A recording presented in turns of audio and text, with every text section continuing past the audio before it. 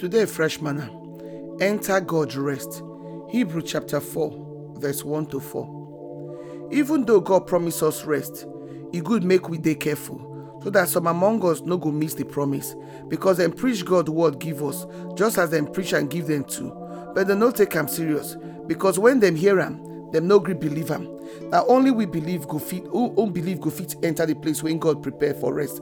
Because God say, I verse can't swear for them, so they no go enter my place where they go rest. We know say God ready and they wait, because Bible say after God create everything finish, he can't rest for the seventh day. Rest. Everybody want to enjoy rest, but the only enjoyment when they rest now for inside God. The rest of the be say you go feel enjoy physically, emotionally, everything when God they do for you. That be the Sabbath rest when Bible they tell us. God want us to rest, not just our physical rest. Maybe say we will just quiet or we just relax, or from say we know they work or from labor and mental work or body and our mind. But He wants us to get spiritual rest too for even this life where we day. God now heavenly rest now they offer the children our in saints, the people who believe Him. And the same promise when He offered the saints of old, now in they continue today. And that rest when He tell us, when He say they refuse to enter, some of us will refuse to enter.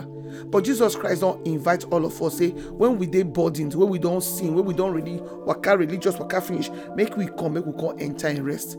He invites sinners when don't they so tired for all the ways of sin to come receive relief from Him. Quick relief. Believers when He say temptation and oppression and their carnal mind don't disturb Christ, make they allow Him blood to cleanse them from all this unrighteousness, come purify them from all this sin. The rest when they offer for years, so that the release of yoke from all our religious waka, all the things when come make us come humble ourselves, come be like Him. As in they give us that rest and peace. God offer rest to all the wearied people, tired people, oppressed people, and hopeless people. Wherever you dey right now, my brother, my sister, because of the burden when you carry, whatever the burden when it be, when don't make you tired for life, you don't dey weary, you don't dey fatigue, Jesus Christ invite you, say, He get refreshment for you. He don't want us make you care for ourselves. Now He can tell us for Psalm 55 verse 22 and for 1 Peter 5:7, make we cast our body, make we carry all the anxiety, all the fear and all the wahala what they face. So make we carry them, make we put them on top of her, so that we'll come pick up the rest when He get for us, make we for they relaxed. We our own, we be like sheep, we no get sense.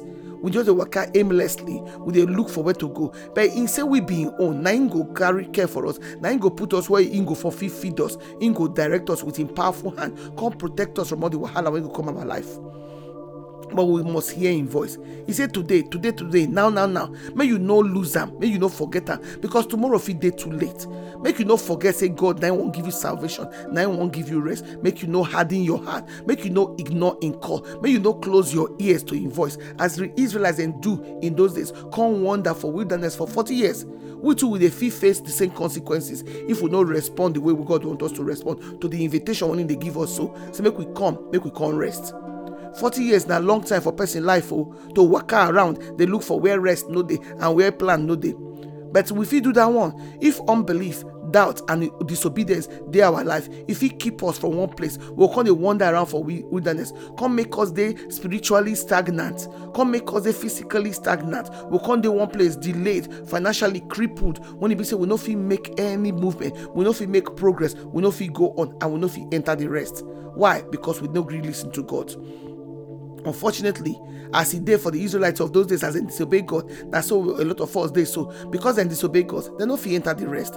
They don't fit enter the promised land when He give them. Now so we too will can't disobey God. We not go yield to God's voice. We not go yield to Him promises. So we can't miss eternal life. Can't miss the promised land when He promise us.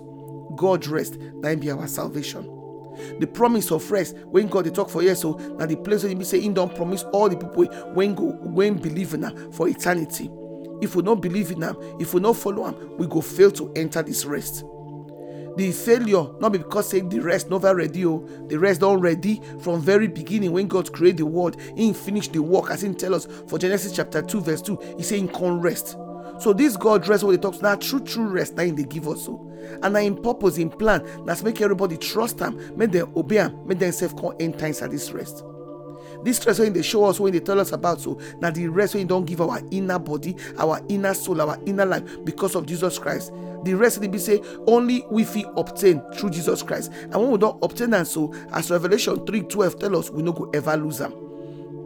My brother and my sister, the rest you they find, so you know there anything else, so no only God. So you they desire rest, you want to rest, you don't tire, you they weary, your heart on they burdened. Make you can't take rest from God. Make you know harden your heart. Make you know wait till tomorrow, because tomorrow feel day too late. Make you can't take rest for inside God, because the rest so if they wait for you, because God don't prepare them. Unado.